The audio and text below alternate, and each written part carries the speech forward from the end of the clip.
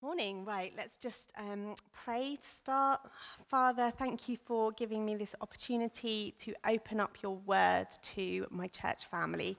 I pray that you would give me the words to convey the message that you have for us today, that we would have ears to hear, and that the Holy Spirit would open up our ears, that we would know you better and follow you more closely as a result. Amen. Thank you. So, we're doing this sermon series at the moment. We're in the middle of this series called Encountering Jesus. And there's going to be a list behind me of the things we've looked at so far. So these are the stories that we've looked at. Tim's talked to us about Zacchaeus, and Quincy and Dale have both explained stories of blind guys that called out to Jesus. And then we've had a story of Jairus' daughter and a sick woman who'd been bleeding for 12 years, who both got healed. And then Tim spoke to us last week about the paralyzed man.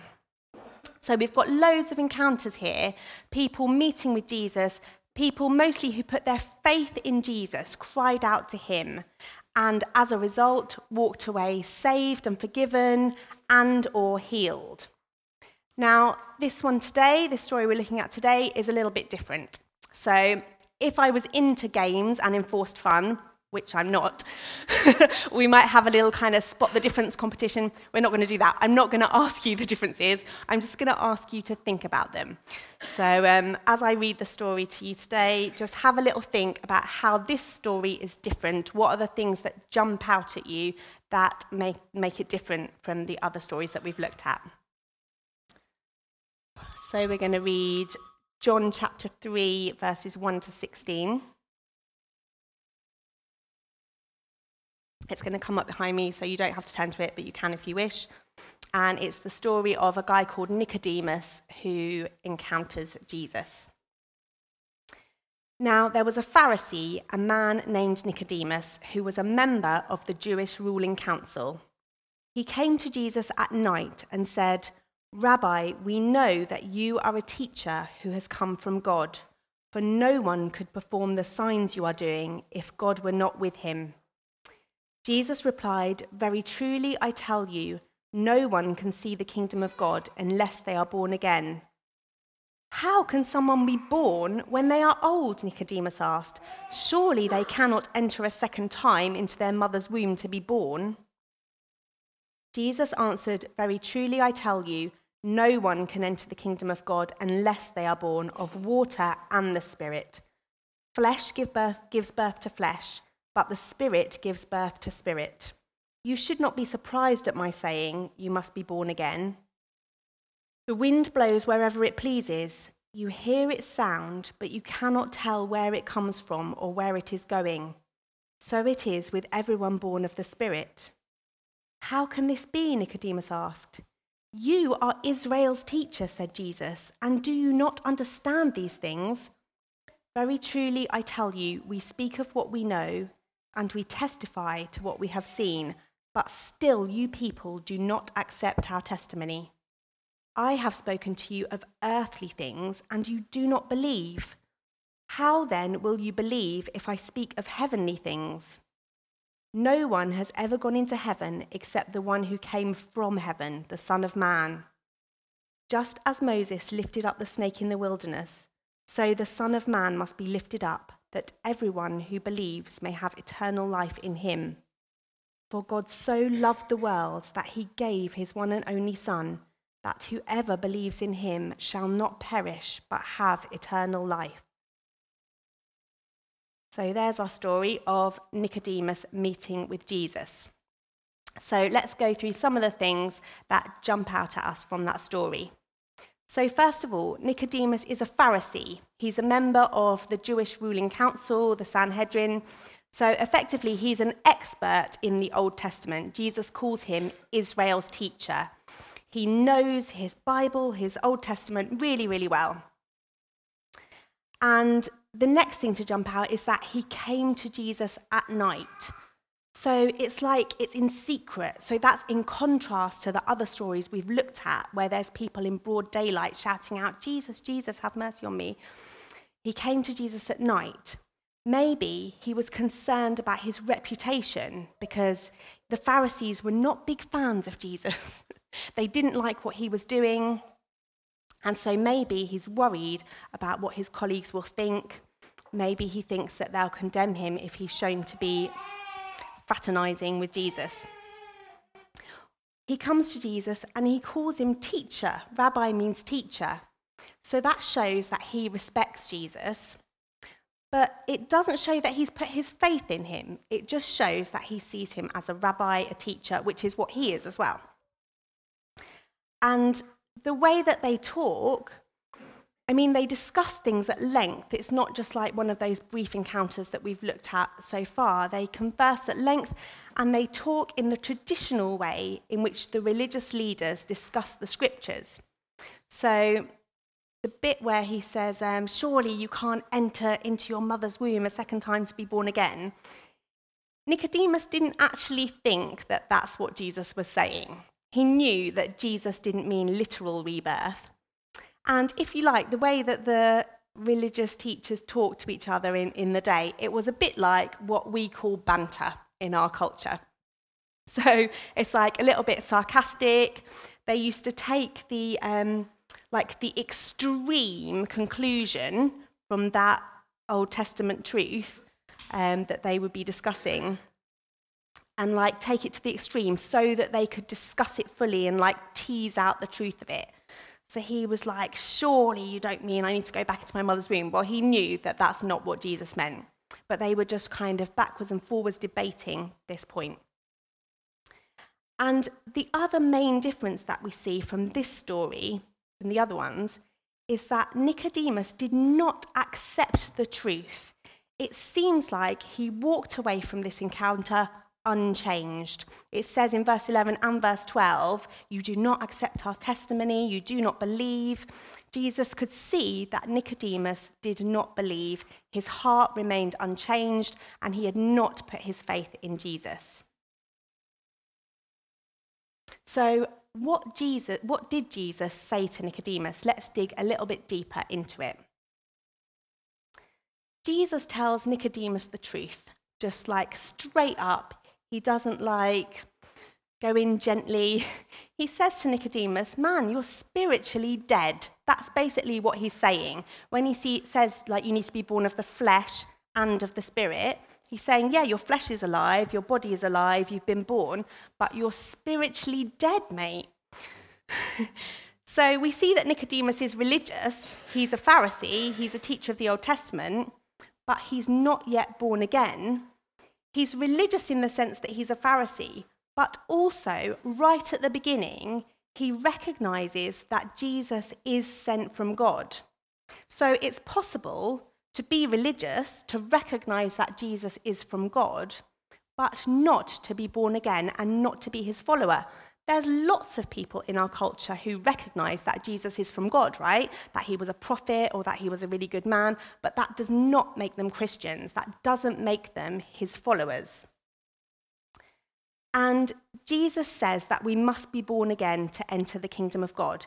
It's not like an optional religious experience. It's fundamental. We must be spiritually alive to enter the kingdom of God, to be Jesus' followers. Jesus also says to Nicodemus that this isn't completely new information. Someone who knows the Old Testament should really understand this. In verse 10, where he says, you are Israel's teacher, and do you not understand? He's saying, the Old Testament says this. Hello. And Jesus also explains that with new spiritual life,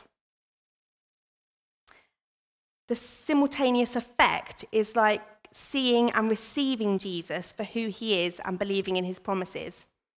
1 John 5 verse 1 says, everyone who believes that Jesus is the Christ has been born of God.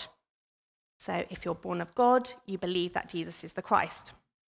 And 1 John 5 verse 11 says, God gave us eternal life, and this life is in his Son. They go hand in hand. The Holy Spirit brings us to spiritual life, and we see that Jesus is the Son, and we believe in Jesus. Jesus explains this when he talks about the new birth being the work of the Holy Spirit. and the Holy Spirit being like the wind. He compares the Holy Spirit and the wind. We could really focus on this all morning for the whole preach. There's like so much material out there on this comparison between the Holy Spirit and the wind.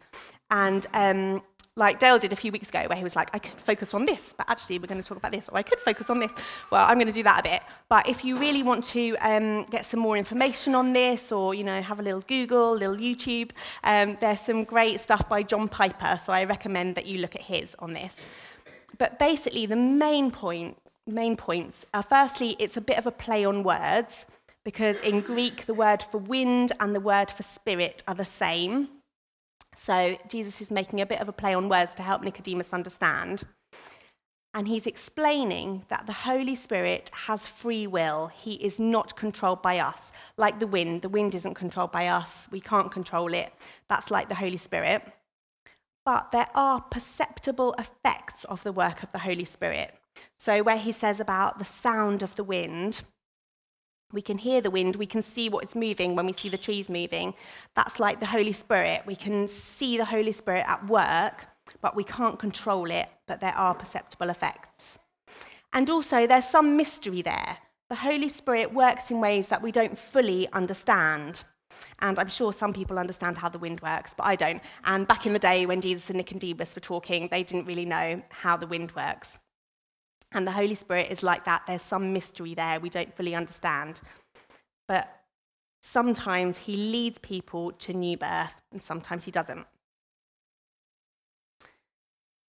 And at that exact moment, Nicodemus, his eyes weren't opened by the Holy Spirit. It looks like he just walks away from this encounter. So what can we learn from this encounter? Well, first of all, Jesus literally just told him the truth. And we've got a commission from Jesus, the Great Commission in Matthew 28. Therefore, go and make disciples of all nations, teaching them to obey everything I've commanded you. When we're given an opportunity to tell someone the truth, we really need to do that. Just grab it with both hands. That's what Jesus has called us to do. And it's so easy not to. One of my friends who is in this room and shall remain nameless recently told me about a hairdresser that she went to see, a new hairdresser, who was making the little chit-chat, as hairdressers do, and was talking about a tattoo that she wanted to get on her wrist, an infinity symbol, and she was talking about how, she wanted it to be like a spiritual thing, and then she said, but I don't believe in God or any of that. And my friend missed the opportunity, just let it pass her by. We've all done it, haven't we? She just was like, oh yeah, instead of going, oh, actually, yeah, I do believe in God, because sometimes it feels a little bit awkward, doesn't it? And we just let the opportunities pass us by. One of my friends recently was telling me about something she'd done that was a little bit naughty.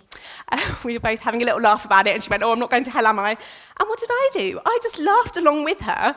I didn't take the opportunity to go, well, actually, I'm not really sure that you've put your faith in Jesus.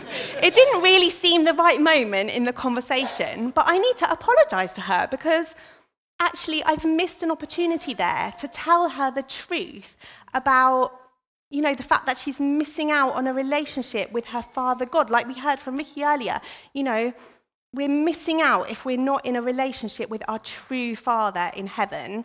And I've done my friend a disservice there, So I pray that I'll have another opportunity to tell her the truth. And the second thing that this encounter teaches us is that we might never see the fruit of that conversation. So Jesus just tells Nicodemus the truth, mic drop, Nicodemus walks out, and he doesn't see, as far as we know so far, he doesn't see the fruit of that conversation. But Isaiah 55:11 says, God's word will not return empty, but will accomplish his desire and achieve the purpose for which he sent it. If you tell someone what the Bible says, it will not return empty, it will bear fruit, it will achieve God's purposes. And thirdly, we see that revelation comes from the Holy Spirit. It's not my job to make that truth be revealed in that person's heart. That's the Holy Spirit's job. Colossians 2:13 says, when you were dead in your sins, God made you alive with Christ. God in the Holy Spirit makes you alive with Christ. That's not my job. I just have to tell people the truth. So, it's the Holy Spirit's responsibility, and we might never see the fruit, but we have to leave it to him. We have a duty to pass on the truth out of love. Even atheists know that. Did you know that? There are several outspoken, famous atheists who have said Christianity cannot be true because people would be shouting about it, telling everyone. So it just can't be, because the people that I love would have sat me down, the people that love me that are Christians would have sat me down and said, hey mate, really, this is a life or death situation. But these people haven't experienced that. So there's this guy called Penn Jillette. He's one half of the American magician duo, Penn and Teller. And he's really outspoken. There's loads of videos on YouTube that he's spoken about his atheism and how Christianity can't be true. And one thing he said that really grabbed me, he said, how much do you have to hate someone not to pass that on if you believe it's the truth and will save them? And that really kind of hit me. My mum's not saved. She hasn't put her faith in Jesus. Do I hate her? No, I love her. But do I grab every opportunity to tell her the truth about what Jesus has done for her and how much God loves her? No, I don't. John 8:32 says, if you hold to Jesus' teaching, then you will know the truth and the truth will set you free.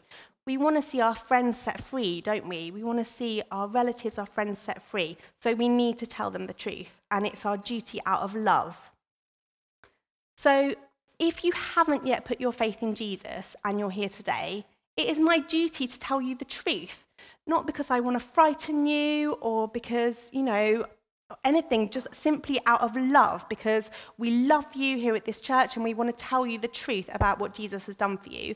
And we need to tell you that you're spiritually dead and separated from God.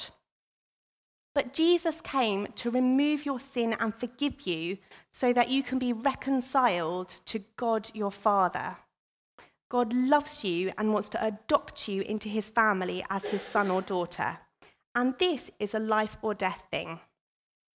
We believe that if you declare with your mouth that Jesus is Lord and believe in your heart that God raised him from the dead, then you will be saved. That's what Romans 10 verse 9 says. And even in that passage that we just read about Nicodemus, it ends with this verse, for God so loved the world that he gave his one and only Son, that whoever believes in him shall not perish but have eternal life. And I pray that that truth will dwell in your heart and grow, and that you would believe that Jesus is Lord.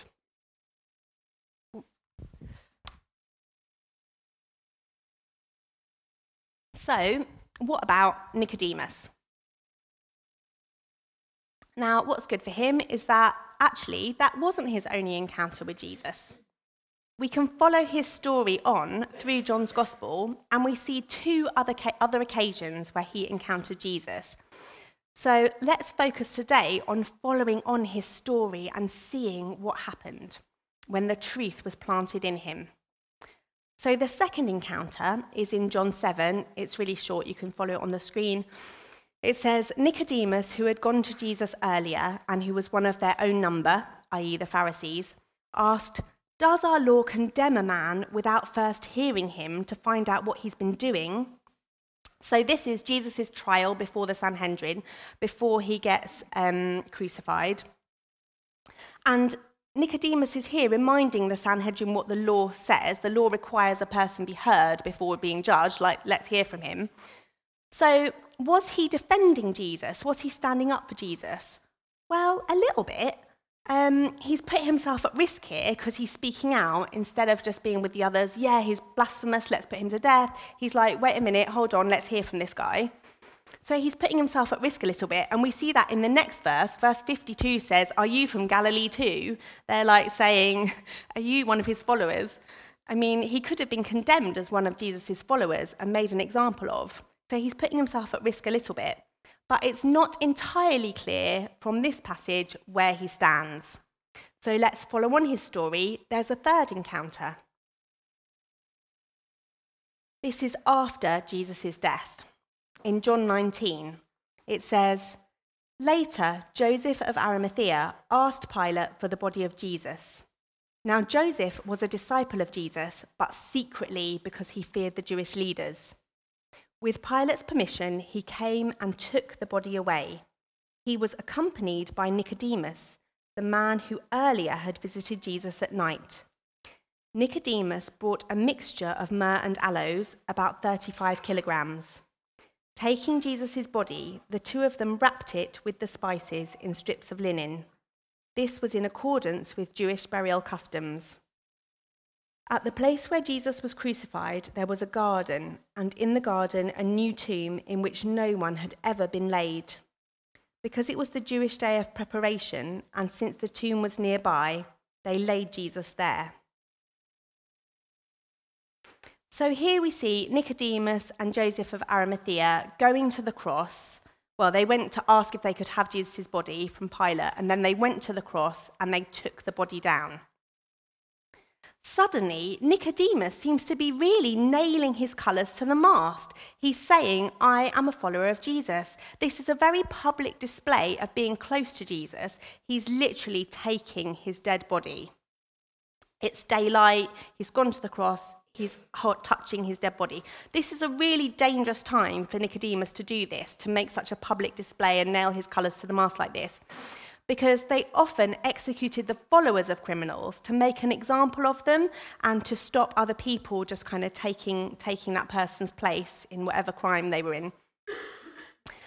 And not only is it dangerous, but Nicodemus, as a Pharisee, was willing to defile himself and make himself ritually unclean. This is the day of preparation. That means the next day was the Passover. And Numbers 19:11 says, whoever touches the dead body of anyone will be unclean for 7 days. So Nicodemus is a Pharisee, but he's making himself unclean so that he can't celebrate the Passover, because he's unclean for 7 days, so he can't go to the temple and do what he normally does. So we see that he's risked his reputation here. Not only has Nicodemus risked his reputation, he's also spent his money. Nicodemus provides the spices for the embalming process, and it tells us how many, 35 kilograms. You know, we're like, well, what does that mean? But actually, this was enough for 100 or more common Jewish burials. And they used to, like, the more respected the person was, the more spices they used. And the amount that they use is enough for a royal burial. So he's literally treating Jesus as king. He's, saying, this was my king, and he's burying them as like a royal burial. So what had actually happened between when he met with Jesus at night to chat and between when he had his trial and he said, oh, let's hear from this guy, and then this encounter when Jesus had died and he takes his body? The main event that had happened was obviously the cross, when Jesus died on the cross and was crucified. So what happened to Nicodemus? Why would that make him suddenly declare, I am a follower of Jesus? Well, we're not told, but we can make some educated guesses at what happened. He saw an innocent man put to death. He knew that the trial was a bit of a sham, that Jesus was innocent. He sees this innocent man put to death. But also, some crazy things happened at the crucifixion. I don't know if you've read it, but the sun stopped shining. Like, literally, the earth went black. And the curtain of the temple was torn in two, miraculously. And being a Pharisee, maybe Nicodemus was in the temple. Maybe he saw that. Maybe he saw the curtain torn in two. He certainly would have seen that the sun stopped shining. And we read in Mark 15:39 that even the Roman centurion guarding Jesus declared that he was the Son of God. He says, surely this was the Son of God. So if even a Roman soldier standing there watching the crucifixion can go, whoa, wait a minute, we've just crucified God, then Nicodemus, as a Pharisee who knows his Old Testament, surely would have looked on it and known the truth. And also, on that note, he knew the Old Testament Jesus' death also fulfilled loads of Old Testament prophecies. So this guy knows his Old Testament. He knows that in Isaiah 53 it says, he was pierced for our transgressions, and like a lamb to the slaughter, he did not open his mouth. He knows that in Psalm 22 it says, they divide my garments among them and cast lots for my clothing. Maybe he saw that. Maybe he saw the Roman soldiers casting lots for Jesus' clothing and went, whoa, that rings a bell. Wait a minute. These prophecies are about him. And then even in the passage that we read about Nicodemus' encounter with Jesus, where Jesus actually prophesied to him, he said, I will be raised up, like he's talking about Moses with the snake in the desert. He says, I'll be lifted up. The Son of Man will be lifted up. And so that prophecy as well, he would have looked back on the words that Jesus said to him, and then he's seen that fulfilled. Jesus is lifted up on the cross.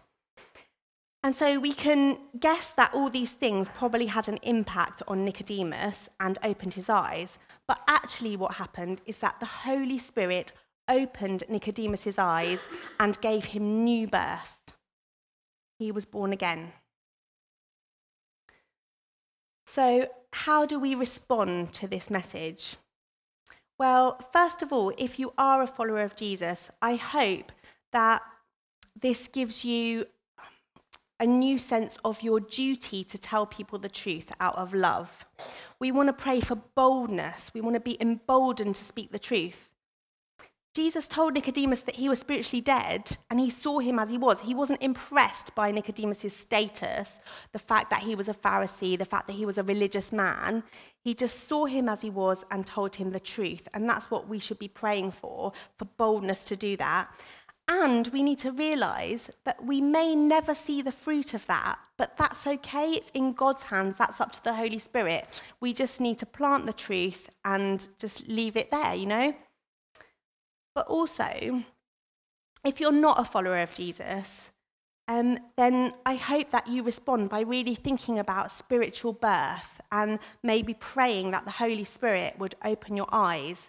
You know, maybe you're on a journey like Nicodemus was. We've got these 3 encounters. That's quite a journey. Maybe you're on that journey and you're taking your time to decide.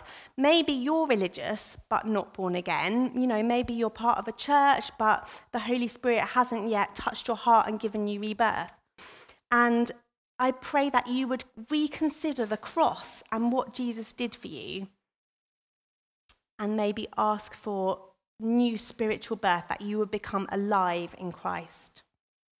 So I think we're going to start our response in worship, looking to the cross, but I'm going to hand over to Quincy now to lead us in responding to that message.